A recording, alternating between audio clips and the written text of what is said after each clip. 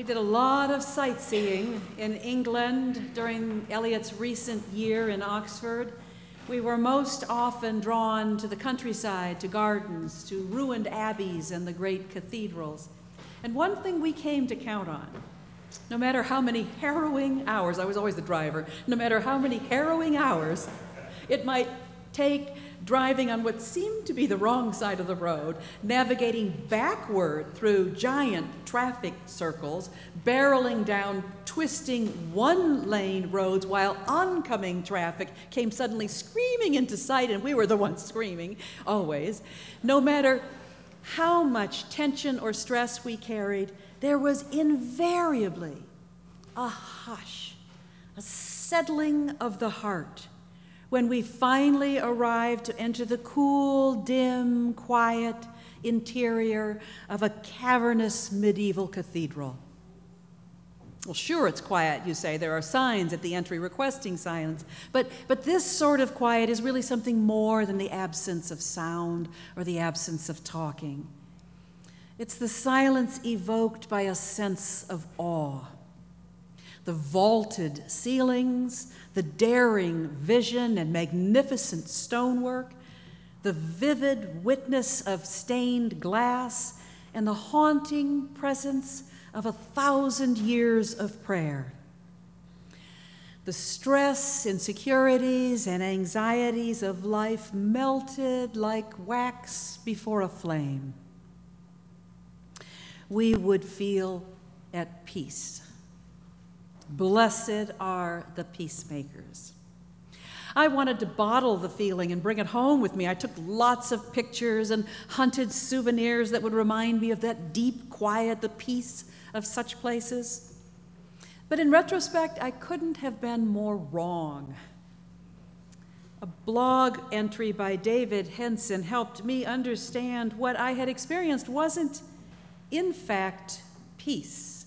It was tranquility. And tranquility isn't bad, he writes. We need it. In fact, in a world wrapped up in busyness and anxiety, disciplined tranquility and stillness is essential to the healthy spiritual life. But tranquility isn't the same thing as peace. We often equate the two, buying into the comfortable notion that peace comes from calm and stillness. For example, when we exchange the peace on Sunday, we say, "Peace be with you." And if I were to guess, we might frequently understand that moment as a wish for tranquility and calm for one another, a hope for respite, a prayer for the churn and stress of life to slow down. And I certainly do wish that for you and for myself. But that misunderstands the exchange of the peace of Christ. It isn't in the liturgy to bestow tranquility in the midst of worship, but to symbolize the restoration of community, essential for worship and service. In sharing the peace of Christ, we acknowledge that we have forgiven one another as we've been forgiven, and that we are now reconciled to do the work of peace by creating just, beloved community on earth as it is in heaven. Peace isn't a call to retreat. It's a commission. It isn't an invitation to quiet stillness. It's a sending forth into the world. It's not the cessation of violence, but the creation of justice. I think that the false equivalency of peace and tranquility often colors the way we hear Jesus' own practice of retreat and Sabbath. In this week's gospel text, Jesus gathers his disciples along the water's edge and calls them away to a deserted place to be by themselves and to rest. They didn't go away seeking peace and quiet, as we like to think they did. They were just seeking quiet. But their plans were foiled. Their search for quiet was interrupted by the demands for peace. They had wanted tranquility, but there was peace to be made. And so they made it by healing, by teaching, by feeding the hungry, and by creating a community of sacrificial generosity and miraculous provision. Blessed are the peacemakers. Peace isn't the quiet stillness of cathedrals. It is the sweat and the work of the church. Peace is standing beside the overlooked, impoverished neighbor with disabilities as she bears public witness to the plight of others. The sound of peace is the clanging of the dishwasher in the church kitchen after community meals on Mondays and Wednesdays, or the rustling of backpacks loaded with school supplies to be given away. Peace is what I witnessed 2 Sundays ago at General Convention. Our presiding bishop, Michael Curry, preaching love with a contagious passion as he led 1,000 of us in noonday prayers for justice in a suffocating heat outside the Hutto Detention Center in Taylor, Texas. And peace is the response of the 540 refugee women locked inside that place, many of whom had been separated from their children at the border weeks and months prior, who clamored around these narrow slits of fortress-like windows to watch until the last busload of us had been driven away.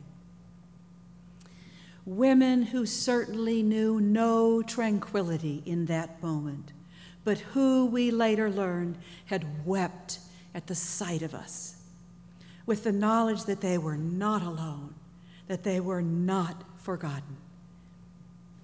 The making of a human bond forged in a spirit of compassion with an insistence on justice. That is the peace of Christ. With that in mind, we might want to give thought to just how radical it is to exchange the peace, to say to one another, as we will in just a few moments, "Peace be with you." When we say those words, they will not be the spiritual equivalent of "have a nice day." We will be igniting a peace that becomes a fueling passion for the week ahead. Peace can be a burden that interrupts needed rest, as it does in today's gospel. It can act like a surgeon's scalpel among families and communities, or strengthen us to bear up under tragic circumstances. It can be the reassurance that no matter how violent, how oppressive, and how bloody the world, God and God's people are called to seek peace, to work for peace in the world, and not only to seek tranquility. So as your neighbor offers you the peace of Christ, you might want to pause and take a deep breath before responding, "and also with you."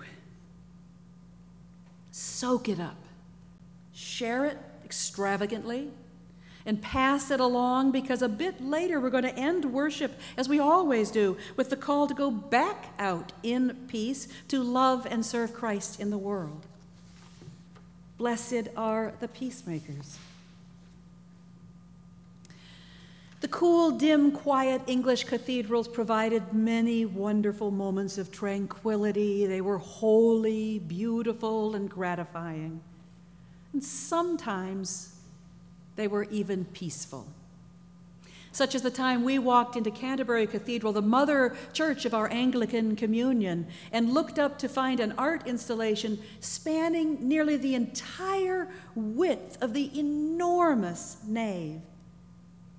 Suspended from that vaulted ceiling, like individual crystals in a chandelier, were hundreds of t-shirts, shoes, and pants, and hats. These were clothes that had been cast off by refugees wading ashore on the island of Lesbos and in Calais after weeks and even months of perilous journeys at sea. The clothes were now suspended in animated postures as if exploding from the center, a compelling image of the cataclysmic fragmentation of the lives that had once inhabited them.